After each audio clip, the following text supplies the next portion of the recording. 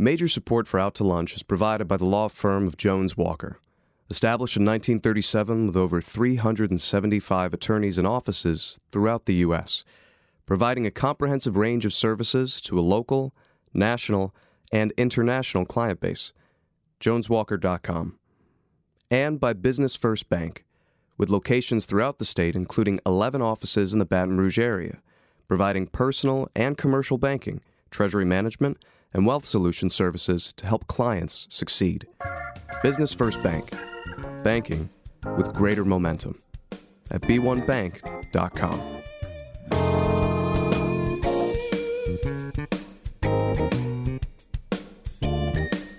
From Mansour's on the Boulevard, we're out to lunch with Stephanie Regal. Stephanie Regal is a broadcaster and editor of Baton Rouge Business Report. It's business Baton Rouge style. Hi, I'm Stephanie Regal. Welcome to Out to Lunch. Whether you live in Baton Rouge, work in Baton Rouge, or just pass through Baton Rouge every now and then, you have experienced the Capital Region's notorious gridlock. Baton Rouge ranks among the very worst mid-sized cities in the nation for traffic congestion, and business leaders last year in a Chamber of Commerce survey said traffic is the single biggest problem facing Baton Rouge. The issue commanded a lot of attention last year during the governor's race, and there's been a lot of talk about what could and should be done. But will anything happen? Today on Out to Lunch, we have three of the Capital Region's most seasoned experts on the subject. They each have a unique perspective on this overwhelming problem and have all put a lot of thought into how to solve it. Scott Kirkpatrick is an attorney and lobbyist with Rodell Parsons, who cut his teeth in the offices of former U.S. Senator John Breaux, former Congressman Richard Baker, and former Governor Kathleen Blanco. With his government affairs background, Scott has found himself at the helm of a group that's trying to address Capital Region gridlock. It's called Capital Region Industry for Sustainable Infrastructure Solutions, or CRISIS. And Scott and his colleagues on the committee have fashioned a wish list of big-ticket infrastructure projects and are now working on ways to make at least some of them a reality. Scott, welcome to Out to Lunch. Great, thanks so much for having me. We're glad you're here. Next is Perry Franklin, president and founder of Franklin Associates, a consulting firm that specializes in community outreach, community affairs, redevelopment, and transportation issues. Lately, Perry has been spearheading a series of community meetings about the widening of Interstate 10 here in Baton Rouge. The meetings are the first step in a lengthy process the federal government requires before undertaking any such project. Perry has his finger on the pulse of the community with respect to this issue. Perry, welcome to Out to Lunch. Thank you for having me, Stephanie. And rounding out our discussion group today is Wilfred Barry, president of the SJB Group, a local engineering firm that offers turnkey services in land surveying, parks and planning, site development, utility systems, and transportation, among other things. Wilfred is also a lifelong resident of Baton Rouge who's given a lot of thought to the region's transportation woes and has some interesting insights on the issue. So Wilfred, welcome to Out to Lunch. Thank you. And thank you all so much for joining me. I've been looking forward to this discussion because this is such a major issue here, and it's all you hear people talk about. Scott, I want to start with you because CRISIS recently released its list of 19 projects, all new highways or highway expansion type projects, new bridge across the river, multi-billion-dollar stuff. And y'all measured it very scientifically which one offers the best return on the investment using a very specific metric. What did you come up with, or what did the group come up with, and which projects offer the best bang for the buck? Sure. So we did started out with probably about 40 projects with various ideas coming in from across the parishes, the 5-parish region around the Capital Region, whittled it down to about 18 that we did this cost-benefit analysis that you talked about. Based on that, there were really 4 major projects that had kind of the best return on the investment. The top one was what we referred to as kind of the Ascension commuter route. That's either widening I-10 from basically Highland Road out to Sorrento, or widening Airline Highway in a similar aspect. The second was a South Bridge, south of what's referred to as the New Bridge, although it's not so new, the Horace Wilkinson Bridge. Doing a South Bridge that would connect with an improved Highway 30. And how far south are we talking? Well, the location of the South Bridge is still up in the air, exactly where that'd be. You know, it's as close to kind of in Bruley area, or it can be all the way down kind of in the Plaquemine area, so that's still to be determined. The third was in line with the work of DOTD, this I-10 corridor study that I know Perry is deep into, but the recommendation was adding one lane in each direction from the I-10 split all the way to Lobdell. Okay. And last recommendation was improving utilization of the US 190 bridge, what we refer to as the old bridge.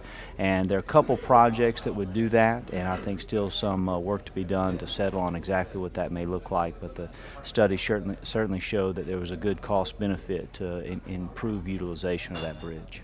And basically this study, they used metrics to really measure the effectiveness of these projects, and you all are confident with the data that these projects would deliver the most bang for the buck. That's right. That's a real important piece that we tried to introduce into this discussion. You know, coming at this as a business group, we want to use the data to find those projects that provide you the best bang for your buck.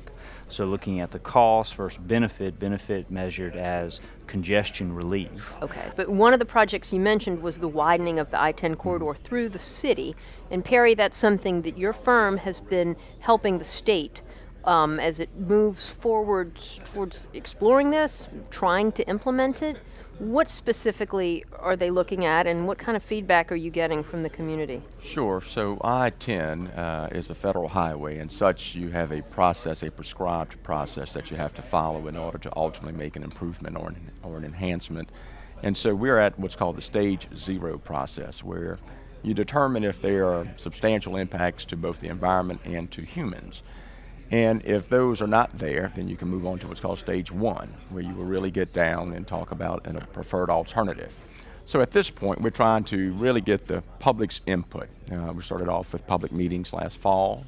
We did a significant survey, and you mentioned earlier that this is not only a problem for our city and region, but for really the country. We did a survey and received over 13,800 completed surveys. Wow, that's a lot. To talk about our beloved Baton Rouge. And so it just really capitalized and punctuated the situation that we have here in Baton Rouge. For a mid-sized town, we have real issues. And so this study is designed, and I think we're moving right through it. We've had 2 rounds of public meetings. We've had significant involvement in these public meetings, significant involvement with the survey process, and so the people's voices have been heard. From the DOTD perspective, this is one of many projects to try to alleviate traffic. You can't do it alone with I-10. If you look at the I-10 corridor from LA 415 at Lobdell to Essen Lane on both I-10 and 12, that's the study area that we're looking at. In order to solve this community's traffic problem, you would have to significantly impact this community. And so the I-10 project alone will not be the silver bullet, because it's not the intent to destroy this community. And when I say destroy the community, many people have said, well, put another bridge next to the existing bridge. If you do that, you're going to have to strap 6 new lanes on both sides of that bridge. Well, that's a non-starter, because we have a built community here. This is not a green field where you can just come in and do as you please. Sure. So it's a regional approach. The I-10 enhancement project will maximize the existing right-of-way is the thought. And that 1 lane eastbound, 1 new lane westbound with interchange improvements and enhancements will get you there. It will give you the most bang for the buck for I-10. Now that still means you have to look at other projects. One of the main ones that is being talked about, people always say, well, just shut down Washington Street. Right. Well, you just can't shut down Washington Street. You can relocate Washington Street, and that will solve your problem. If you took it from the right side to the left side, you will keep those individuals who are coming from I-110 from crossing over 2 lanes of I-10. By putting it on the left side, that's also where then you can begin the new eastbound lane in Baton Rouge. And so there's many things that are being discussed. At Dalrymple, you do not have an eastbound movement. If a person comes into Baton Rouge, exits at Dalrymple mistakenly, how do they get back on the interstate? They have to weave their way through neighborhoods, things of that nature. And so there's many suggestions on the table. The study will be wrapped up in early summer, and then if found acceptable by DOTD and federal highways, it will then roll into the Stage 1, whereas truly you will come out with an alternative solution, i.e. it might be the one lane. We're talking about all of these potential solutions. Wilfred, you've heard these discussions before. How did we get to this point? Why are things so bad here? Did this community not plan well enough when it was developed? Did we grow so much bigger than anyone anticipated that we just outgrew our infrastructure? We have outgrown our infrastructure, and keep in mind that Greenlight program that we just successfully completed. I tip my hat to Kip on bonding out a sales tax, and the city parish essentially said, we're never going to be able to wait long enough for the state to fund its share and its improvements that it's supposedly programmed to do. The city parish said we will step in and fund the state's share. So I guess the long and short of it is through the years, there's not been enough state funding and all over the state. So now we have projects that have been identified, and if you don't keep up with the growth in the list, the dollars that it takes to address those items, it gets the backlog just grows and gets bigger, and now it's at the $12 and $13 billion range. So there's a lot of deferred capital investment in our transportation system statewide, and no local municipality or parish can overcome that gap without a massive tax program. This sort of gets into the fundamental structure of how what sort of independence local government has to generate taxes, but by and large, and I think Scott could talk to that probably better than I, the state legislature and government keep pretty close grip on what taxes local government can do. And so the state has not had the resources to do that over the years, and now we have this big backlog. Yeah, instead, I just mentioned, Wilfred, we've also tried several times around a loop.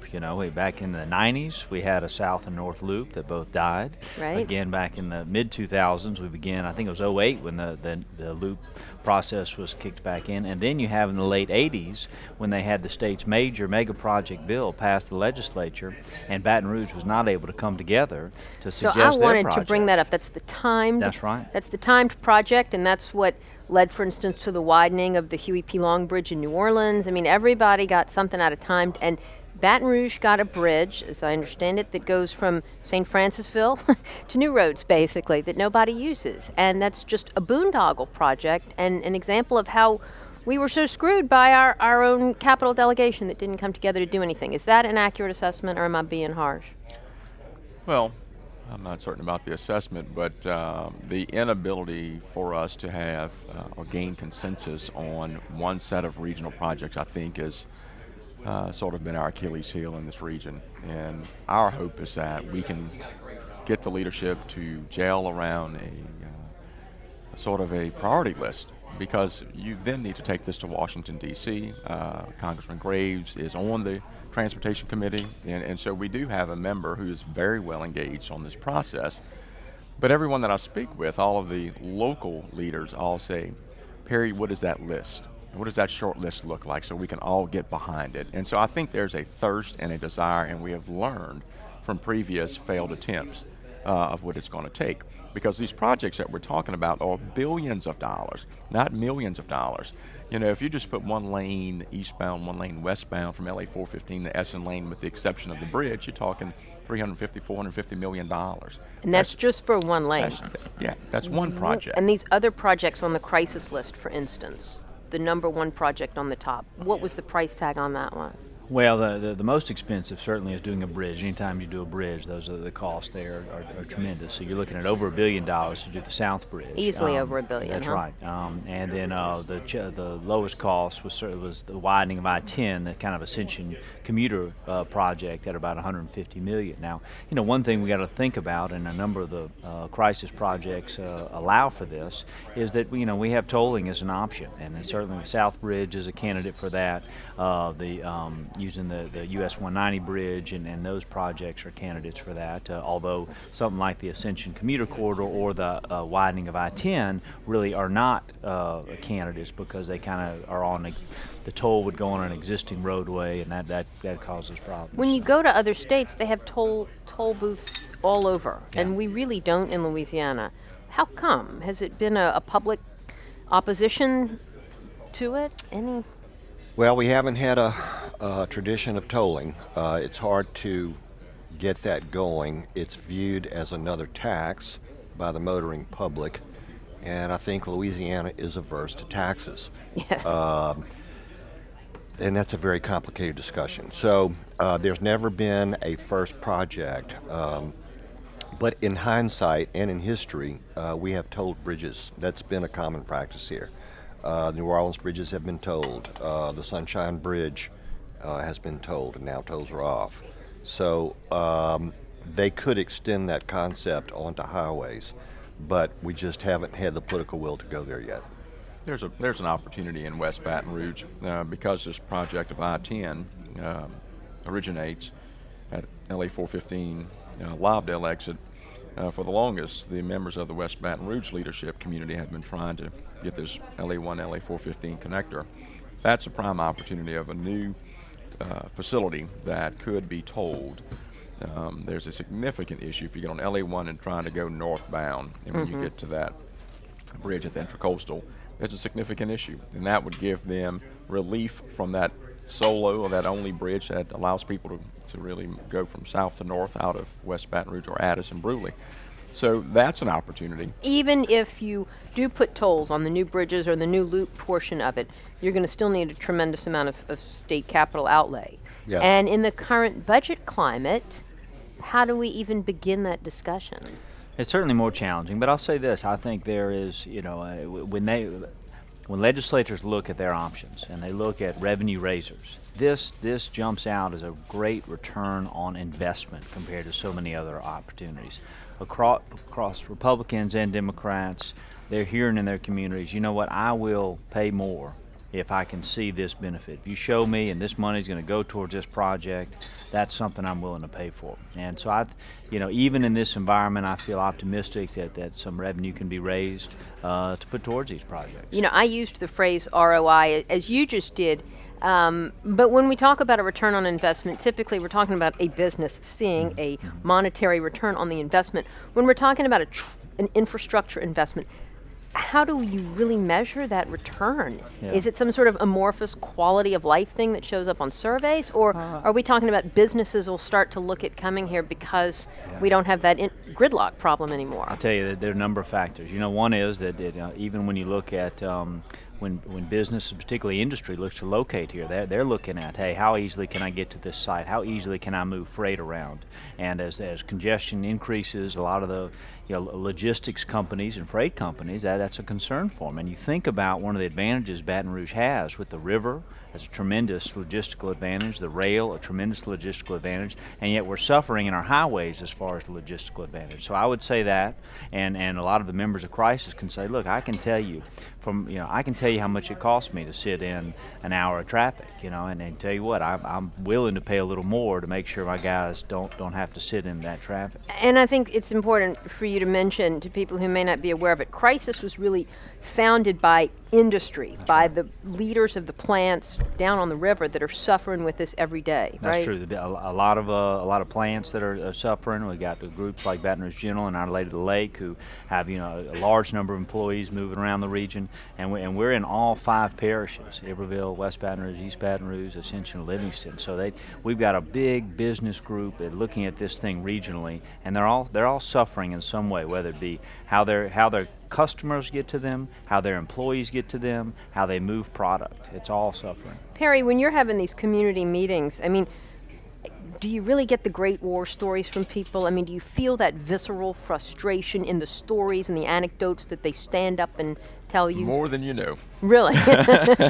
More than you know.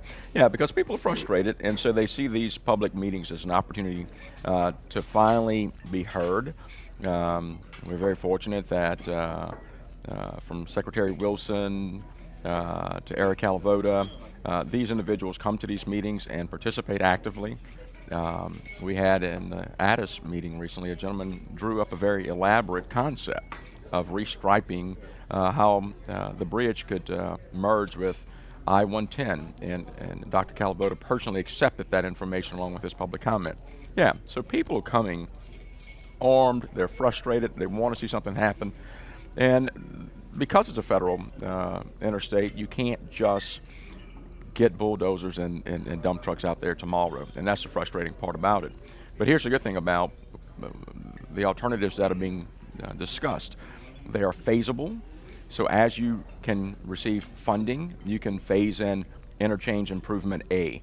As you receive funding, you can phase in interchange improvement B, so on and so forth. Whereas if you did something like a high pass, which is double-decking the interstate, which is over $1 billion, it's really a non-starter, but if citizens really pushed that, you would probably have this incomplete superstructure hanging in midair for 10, 12, 14 years until it is completely finished, because it's a limited access roadway with no ramps to make it a feasible project. So things like that, or a new bridge crossing the river, you have to have all of that funding at one time to initiate those types of projects. Right. So what we're looking at is very feasible.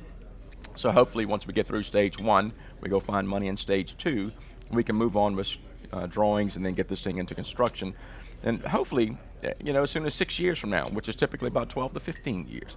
So this is a priority project. Secretary Fox is very well aware of it. When the president recently visited Baton Rouge, the governor and the mayor didn't intimate, they spoke very straightforwardly about the project. We're the only place in America that we can discern or really qualify where I-10 pinches down to one lane. Isn't that crazy? I know, and we suffer from it with it every day. It's a 1+1 lane there where Washington drops, and where Washington drops, it pinches to 1. We can't find another example of that. So we have a great story. We have real issues, and hopefully the funding will follow these studies. And as I mentioned at the beginning of the show, this is an issue that affects the business community. How important for our economic development is it that we address this traffic situation now? I was told by a local plant manager that the corporation he worked with moved a $5 billion plant expansion from Baton Rouge to Texas because of the transit and transportation problems here. $5 billion? $5 billion. That's what I was told by a plant manager. And that was recently? Recently. See, that's terrible. Yeah, I've heard similar things, that certainly it's a concern, that it's even as we're going after new companies, that it's a question they want answered. Well, how long before this situation improves, and so it's pervading the economic development environment. Are there any very short-term or immediate-term solutions? I mean, you're saying 6 years instead of 12 for some of these interstate projects. Great, but what about the next 18 months? Has to be more than a ferry, I can tell you that. Yeah. So, the relocation, for example, of the Washington Street exit. Yeah. Those are the types of feasible improvements that don't have to wait the full course. Now, it is contingent upon federal highways approval, local match being available, things of that nature. But we have to move something forward to gain the trust of the public. And a project like that could start that initiative. And that could start as soon as a year from now. Well, I can't say a year from now because it will probably take longer than that to complete the stage 1. But it doesn't have to take as long as impacting the entire trunk line, let's say, because that's a different project of a different kind.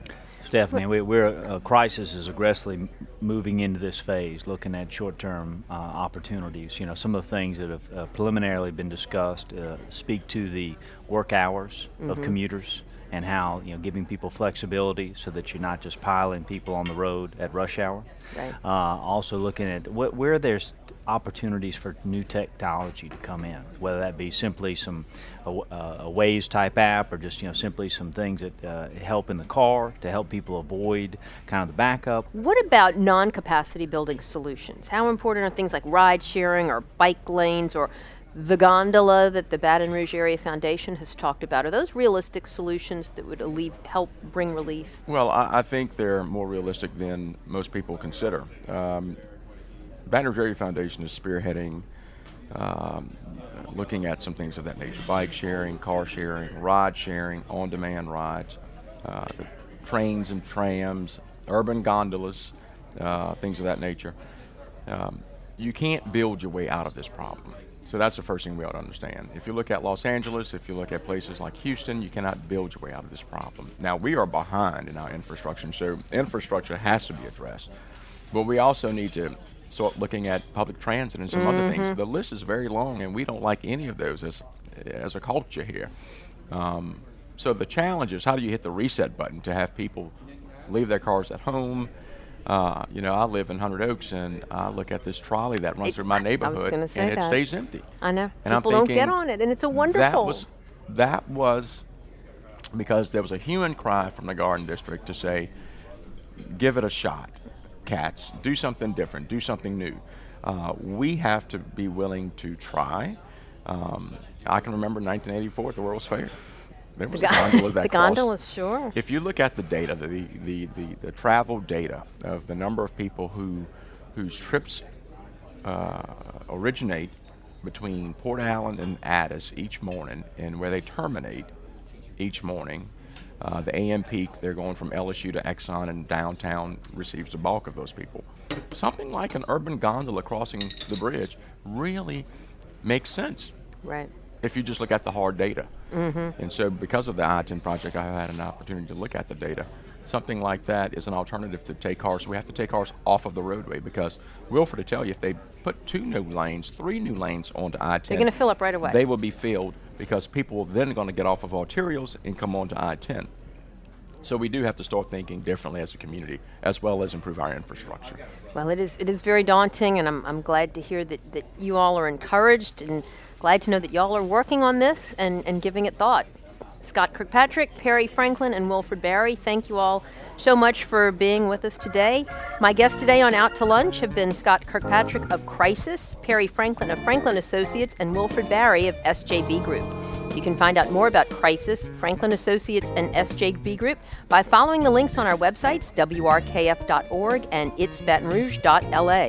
Today's show was recorded live over lunch at Mansur's on the Boulevard in Baton Rouge. Mansur's is open for lunch daily from 11 to 2, for dinner nightly, and for brunch on Saturdays and Sundays. The producer of our show is Grant Morris. Our technical producer is Eric Merle. Our associate producer is Peter Raschuti. And our Baton Rouge business consultants are Charlie D'Agostino and Ann Edelman. You can see photos from this show on itsbatonrouge.la and on our Facebook page. These photos are taken by Ken Stewart. Mitch Foreman wrote and performs all the music on Out to Lunch. Mitch's new album, Puzzle, is out now. You can find out more about that at mitchellforeman.com. You can get this show as a podcast, you can listen to past shows, and you can keep up with us on all kinds of social media by going to our websites at itsbatonrouge.la and wrkf.org. Out to Lunch is a production of INO Broadcasting for itsbatonrouge.la and WRKF 89.3 FM. I'm Stephanie Riegel. Thanks for joining me. I look forward to meeting you again next week around the table here at Mansur's for more business Baton Rouge style on Out to Lunch. Major support for Out to Lunch is provided by the law firm of Jones Walker. Established in 1937 with over 375 attorneys and offices throughout the U.S., providing a comprehensive range of services to a local, national, and international client base. JonesWalker.com. And by Business First Bank, with locations throughout the state, including 11 offices in the Baton Rouge area, providing personal and commercial banking, treasury management, and wealth solution services to help clients succeed. Business First Bank, banking with greater momentum at b1bank.com.